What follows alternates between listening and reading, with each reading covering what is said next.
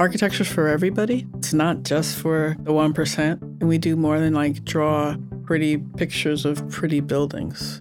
We physically can build communities. So we need to be a part of the community, and we need to understand the community in order to help build that community.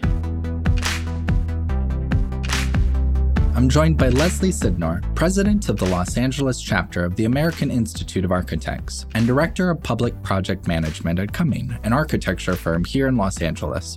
Leslie has the kind of intersectional vision that very, very few people in her field have, and means that to us at Living Untitled, she has the kind of mind we want to learn more from about how she thinks about community and how we can create spaces that actually work as a supportive backdrop to resilient, inviting, sustainable, and inclusive communities.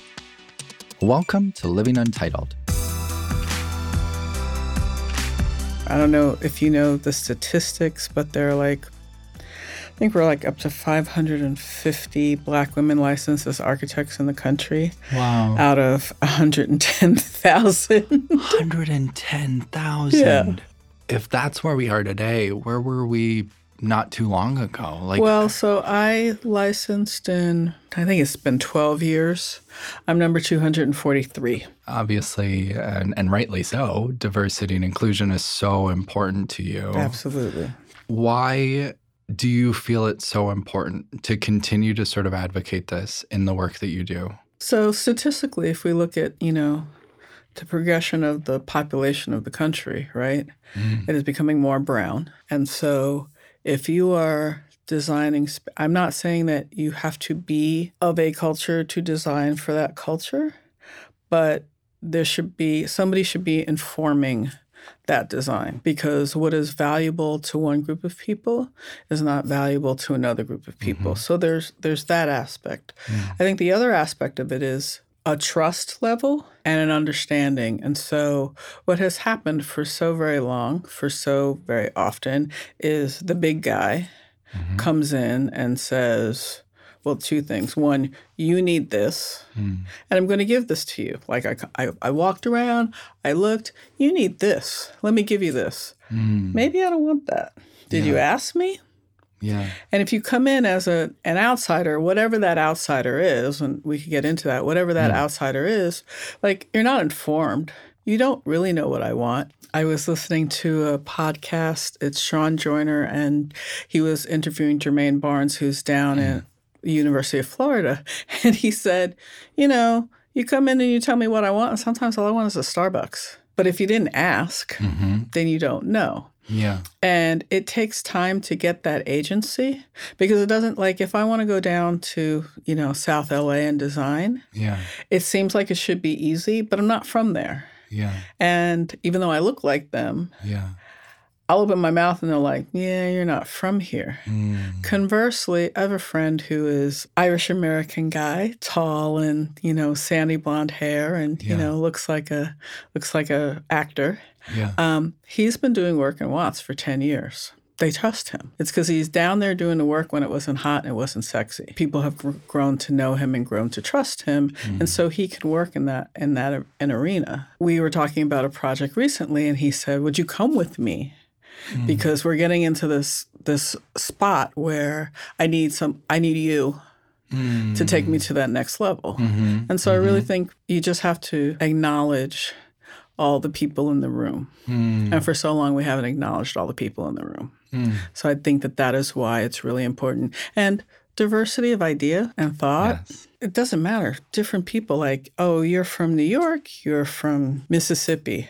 There's a diversity of thought right there, right? Yeah. Just based on where people come from. Yeah. I went to, Ivy League. I went to a small state school. There's there's a diversity of thought. Yeah. So after May 2020, everybody jumped on the diversity bandwagon, right? There was this acknowledgement. So thank you for that. That's a good thing. But we're already starting to see it wane. People why am I bothering? Well, there's the business case for it. Companies that act with diversity make more money. So that's a bottom line thing. You can make the argument across the spectrum from it's morally right, it's socially right. Yeah. It makes me more money. You bring up such an amazing point about trust as this sort of relationship between trust and diversity. And again, to me, like I see that as a business consideration because again, like we just talked about, trust is so great for community. Trust is so great for, businesses to succeed. Trust is so great in a managerial, operational way, but it's this human thing at its core. Trust is this wonderful sort of intangible thing in the room that has this amazing oversized impact. You get farther if somebody trusts you. You can do better work if somebody trusts you. If if you have to spend an inordinate amount of time gaining somebody's trust, then you don't have time to do the work. Unless, of course, again, like I said, if you just go into a situation and you have time, then, okay, you have that time to invest. But so many people are like in a hurry. And so sometimes there's a shortcut to trust. And those people who can take that shortcut, I would hope, don't violate that trust because once the trust is broken, it's so hard to get it back. Obviously, underserved communities, be that communities of color or poor communities, they have their trust broken all the time. I'm going to bring you this, it doesn't come. I'm going to do that for you, it doesn't come. And so what happens is either they organize to stand in the way of whatever projects are trying to be accomplished, or there's the bad development. I'm going to call it the bad development money because it's the people who just like, they see a bargain and they're like, oh, I'm going to go buy that. And I'm going to, the dreaded G word. So that happens. But I think people are figuring out in some cases that, okay, well, that money's coming, but I'm going to make you do things for me. I have several friends right now, kind of the next generation behind me that are all about like getting into the communities and helping the more established firms talk to the community to really affect positive change and to really listen to people. It's interesting because AIA Los Angeles, we, for the longest time, our offices were Wilshire and Western, up high, looking over the city. And it was kind of a convergence of things. Our lease was up and then, pandemic struck, right? So at that time, we said, oh, well, we want a new home. Where that home was kind of moved around. But the thought was always to be on the ground floor so that people could walk in off the street and talk to us and see what it is that we do. We wound up leasing a space in the West Adams district in an old bank building that had been abandoned for years.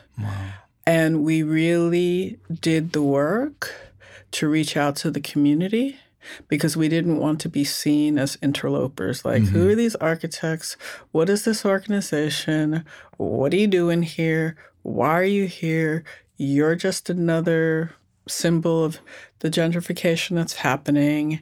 And we have a nonprofit wing that is about education, like K-12 and reaching out, and college as well. One of the things that they've been doing is throwing block parties and going to neighborhood farmers markets with the message of like, you too can be an architect, or do you want to know what architecture is? Maybe you need the services of an architect. Is this what you want to do? And so we're really trying to be the good neighbor, be a community member, reach out, expand what it means to, architecture's for everybody. It's not just for, the 1%. Everybody needs an architect, and we do more than draw pretty pictures of pretty buildings. We physically can build communities. So we need to be a part of the community, and we need to understand the community in order to help build that community. Like, what is that message when you say that? Architecture for everybody, and that impact that it has on a community, and what does that mean for you personally? That is a very good question. Some people go to architecture school, to be a designer with the big D. We still have all the magazines, that are architecture porn, all the beautiful buildings, right? I love those. Don't get me wrong. Yeah, they're beautiful to look at. I read them. I check them out online. If I'm in a city or whatever, I will go check out that building. This year the architecture, we don't call it a convention anymore, but the convention's in San Francisco. I haven't been to San Francisco in a while, so I'm excited to go see all that stuff. So that is true. I mean, interestingly enough, I decided to want to be an architect in like middle school. And that was about the same time that we had kind of our first homeless explosion. And so I'd ride the subway back and forth to high school, and there were homeless, sleeping on the subway, sleeping in the train stations. And I knew that, my mom worked for the city of New York, and I knew that New York owned a lot of real estate that was not being used. And so in my head, I was like, we just need to turn all that stuff into like homeless housing and affordable housing. And why aren't we doing that? Well, in the time that it took for me to go away to school and come back, the city was like, we need to do that. And so my first job was, I always tell people my first job was my dream job. I was doing renovations. So I wasn't doing new construction. I was doing remodels. And we were taking these buildings that had been abandoned for various reasons. And at the end of the day, when we were done, low-income families had a good place to live. I mean, we had these standards. So it wasn't like cookie cutter, small boxes made out of cardboard. Yeah. I mean, it was hardwood floors, copper pipes to make sure that the water ran and the heat was working. Yeah. All of the and standards for how big a bedroom could be. So we weren't giving people 60 square foot bedrooms or anything, like decent sized bedrooms and a nice kitchen. And so these people went from shelters to a really great place to live. That, to me, was what architecture was supposed to be about. Everybody deserves a decent place to live. And then understand, I had an early lesson. I remember my boss at the time, she said, don't remember what we were talking about, and she said, you can't give those people anything. And my hackles went up. I was like, what are you talking about? Like the worst thing to say, like those people, we know what those people mean. And I was totally just beside myself. And she didn't mean it maliciously. She just didn't say it right. And what she meant was, which I came to understand, is if somebody hasn't had a place to live that's nice, that's clean, that's safe, that's their own for a very long time, there's kind of a skill set that isn't there. And so you kind of have to be aware of their needs. And so for the longest time, I feel like all the stuff that I did in New York in the late 80s, we just gave people a place to live. But we didn't support them when the light bulb goes out, which we don't do anymore because we have LEDs. But when the light bulb goes out, if you haven't lived in a place for a very long time, what do you do? It's intuitive to me and you, you go to the store and go buy a new light bulb. But that is not intuitive to everybody. So you need to support people. So my mother grew up in Harlem in the, what would that be, 30s, 40s, 50s. My doctor was a Black man who owned a brownstone in Harlem, right? Yeah. Which is probably worth $3 million now. Totally. But was not at the time. His office was on the ground floor, the kind of basement level. And then, he lived above with his mom above, right? So I'm the product of the civil rights era, right? But, I'm post Martin Luther King and Malcolm X, right? And the whole civil rights movement. She grew up before that. And what she said to me at once was desegregation was not the best thing that happened to us. And I was just like, I didn't understand that. But what she meant was there used to be this community. And within the community, when we weren't really allowed to live wherever we wanted to, the garbage man lived next to the doctor, lived next to the teacher, lived next to the postman. You saw everybody. Those possibilities were just apparent.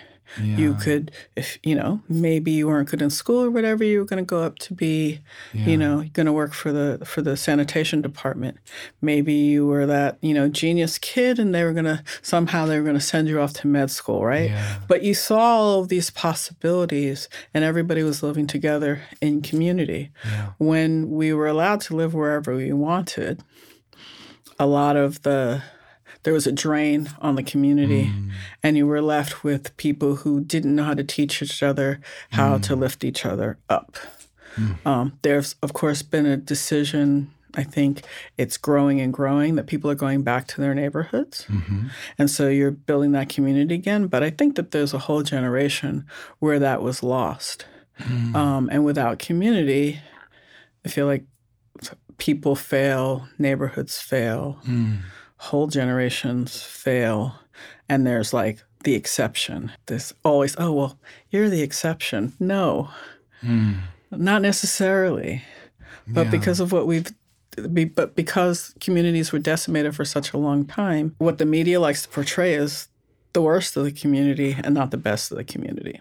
So much of our work, Untitled Future, so much of this podcast, my passion is the idea of community. And the question I ask myself is, how do we build and sustain thriving communities made for everyone? Right. I guess there's so much historical context, and I could find a lot of this and find examples of what you were just talking about. But you're right. Like that's a lived experience for people that once had that, understood what that was, to have those models right there on their block, in their community, every single day in front of them. And now we have those models on TV, on YouTube, sure, but like not the same. It's not the same thing. Exactly. Like it really doesn't resonate in the same way. And so you forget that it's like there's something about having that sense of community, that design, that sort of relationship. It's not just the architecture, it's not just the technical sort of design of community, but it's that social infrastructure piece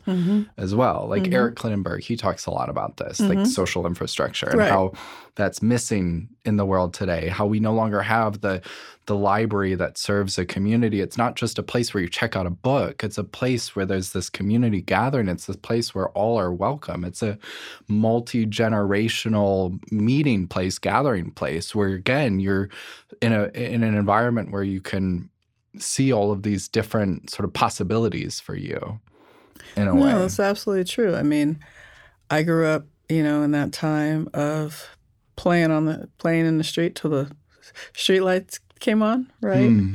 And there were the, for lack of a better word, I'm going to call them the village elders, who made sure you weren't getting into things. And if you were doing something you weren't supposed to do, by the time you got home, I was a really good kid, so this was not an issue. But the whole, Miss So-and-so saw you, where you weren't supposed to be. Like, I just got here. How did you know that's what I was up to? Like, there's that. Yes. I mean, there's that part of community that's gone. There's like going to the park. I raised my kid here. Yeah. He never went to the park. Yeah. We didn't go to the park. Yeah. Of course, LA has a huge deficit in parks, but that's a whole nother issue. Yes. We could talk about go somewhere else. It's actually just an aside. I was at one point, I worked for LAUSD for a little while, and we were looking at redoing school grounds. Too much asphalt, right? So get rid of the asphalt, bring in some green, et cetera.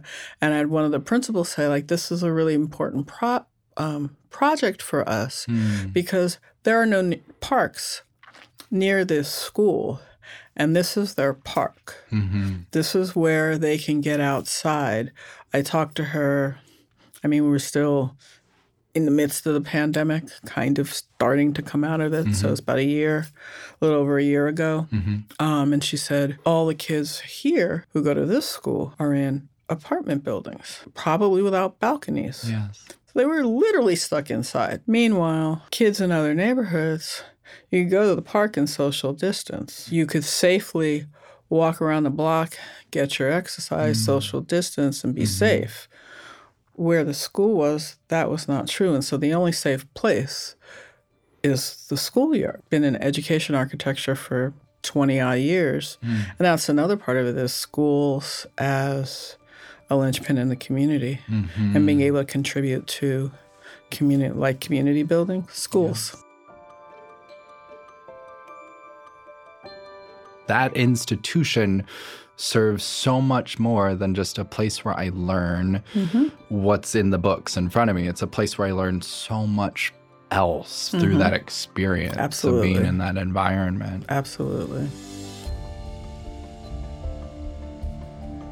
That community you talked about that, you sort of grew up in, and your family, your parents grew up in years and years ago, where there was that strong sort of definition of community, that sort of those models that you needed to help raise and support and uplift the entire community. To me, that sounds like a lot of what you need to build a resilient community, a community that can rebuild in times of crisis or challenge, or as a result of just this sort of devastation. What does that look like today? What tools, what resources, what are we doing to support these communities? What do we need to do to support these communities in light of all this? What are you focused on? That's so interesting, because I think of places like, there was a town in North Kentucky that got wiped out by a tornado. Folks there realized that in part, tornadoes, as we know, just devastate the Midwest, have always, right? Climate change or not. But there was this acknowledgement of the effects of climate change, because storms are getting bigger. And they recognized that, and they rebuilt the town, and they rebuilt the town green. In addition to, of course, beefing up the codes. But they realized that there were just some things that they could do to protect themselves from what had happened. There was some rebuilding in New Orleans that happened in acknowledgement of the water. And so you could go to neighborhoods now and see buildings up much higher than they were.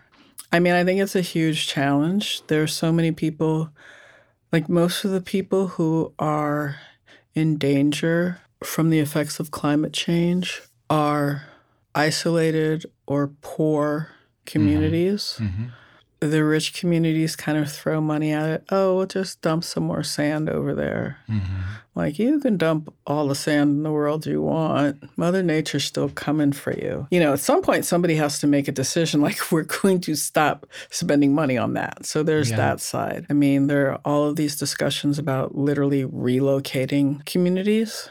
Sometimes the community moves together. They value what they have. I'm thinking of communities in Alaska that have had to relocate. The community moves together. They have to find a different way of living the life that they've lived, but they're together, they're figuring it out. If you look at what happened in New Orleans, people left and never came back. The New Orleans that we knew is not there anymore. So the city itself, I would say, is resilient, but I don't know that the community that was there, it's been remade, and it's something different, which is not necessarily bad, but it is different. A place like New Orleans is so romanticized and valued that people are going to do whatever they can to kind of preserve that.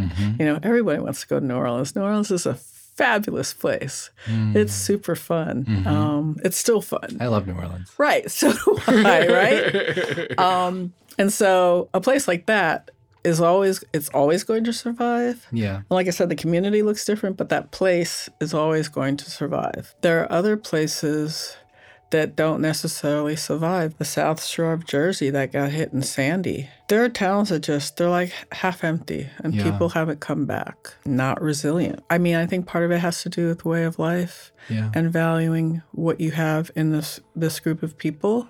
And if you don't have that, and this is just the place that you live, but not home in your heart, then you can just pick up and go, and it won't survive. You mentioned some of these communities in Alaska that, for whatever reason, needed to, as a community, move somewhere new and then build new there, build anew, whatever that looks like. But there's something, and I'm so curious from your perspective, especially as being an architect, where you are have a vested interest in place and like the physical landscape of a place, what creates a sense of place. These are communities that left that sense of place to build a whole new sense of place, right. But they're able to still do it as a community and as a result of that thrive in where they went to. So to me, the place, the physical infrastructure was still important where they were and probably what they needed to build where they went to, but that didn't define community for them. Correct. In that instance. Correct. But I think it's a mindset, really. I can think of my group of friends. So a group of friends, we came from different places. We went to school together. For a while, we were flung here or there. We all wound up in LA together, however long it's been since we've been here together, right? And as we look at like the next stages of our life, I don't know that we can come to a consensus, but we have this thought of like a whole co-living situation, right? Yeah. We're gonna go get a piece of land, and we're all gonna. And I've already designed it. So there's me, the architect. There's one of the group is a landscape architect. So we know what it looks like already. We're good. We're good, right? I love it. But we are a created community. There's a shared language. There's a shared history. Even though we come from very different places and we're doing very different things, that's my tribe. We talk, and the things that we talk about kind of inform this fantasy community of ours that we want to build. And we have friends who are like, can we get in on that? Like, yes, right? But like in the larger sense of things, I don't know. I don't know how architecture informs that. I think architectural thinking can inform that, but I don't know that architecture informs that. I mean, we have the planned communities. Thinking like Seaside, for example, and those examples. And the new urbanism, they look great. I don't know that they necessarily accomplished what they set out to do.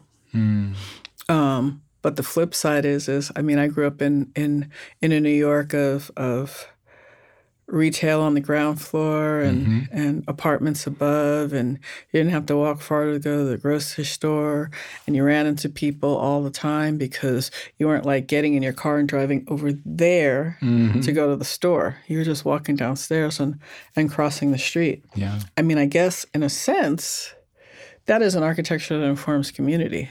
That's because true. You're forced to kind of rub up against each other. Yeah. When the riots happened and I went home and everybody's like, tell us about it. And I said, well, I don't think that it would ever happen in New York to the degree that it happened in Los Angeles. It did happen. Actually, it happened in my neighborhood of Washington Heights.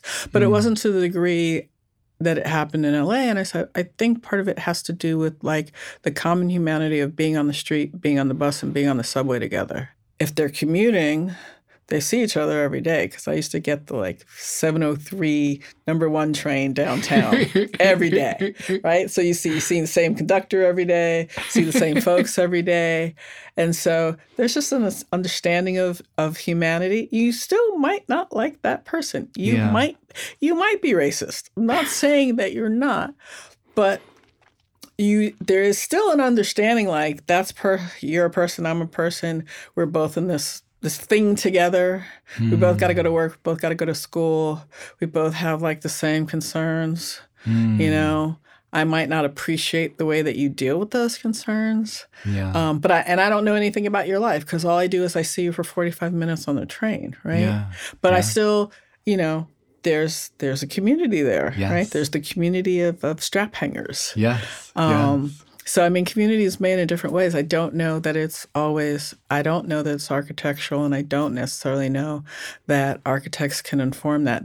I think that architects can work against community. I don't know that you can actually physically build it as an architect. I can make a community much more difficult, right? I can create unsafe spaces. I can create places that people don't really want to live. I can, you can have urban planners who create these massive boulevards that are very hard to cross.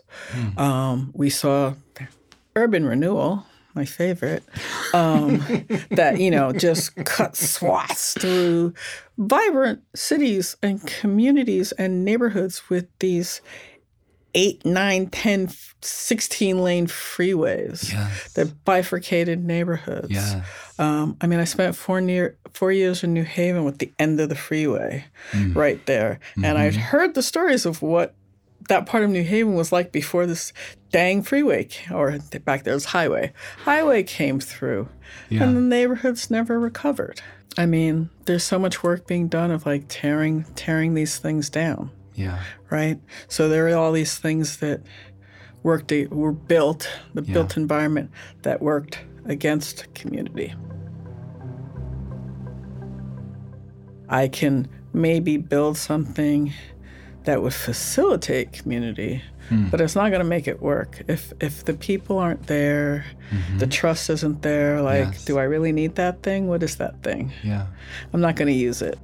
I don't need that. I don't like that. Well, I love it. And we came all the way full circle. And thank you. We're at time as well. And so I appreciate that we came all the way full circle to that point about the people. Leslie, I could just go on for hours and hours and hours and hours with you. Thank you so much for this. You. This was just such a wonderful conversation. Thank you so much. This was great. This episode was produced by the Untitled Future team. For more information about Untitled Future, please visit us at untitledfuture.com or follow us on LinkedIn. And for more episodes, please subscribe to our show wherever you listen to podcasts. Once again, I'm your host, Justin Boone. Thanks for listening. And remember, life's better when you belong.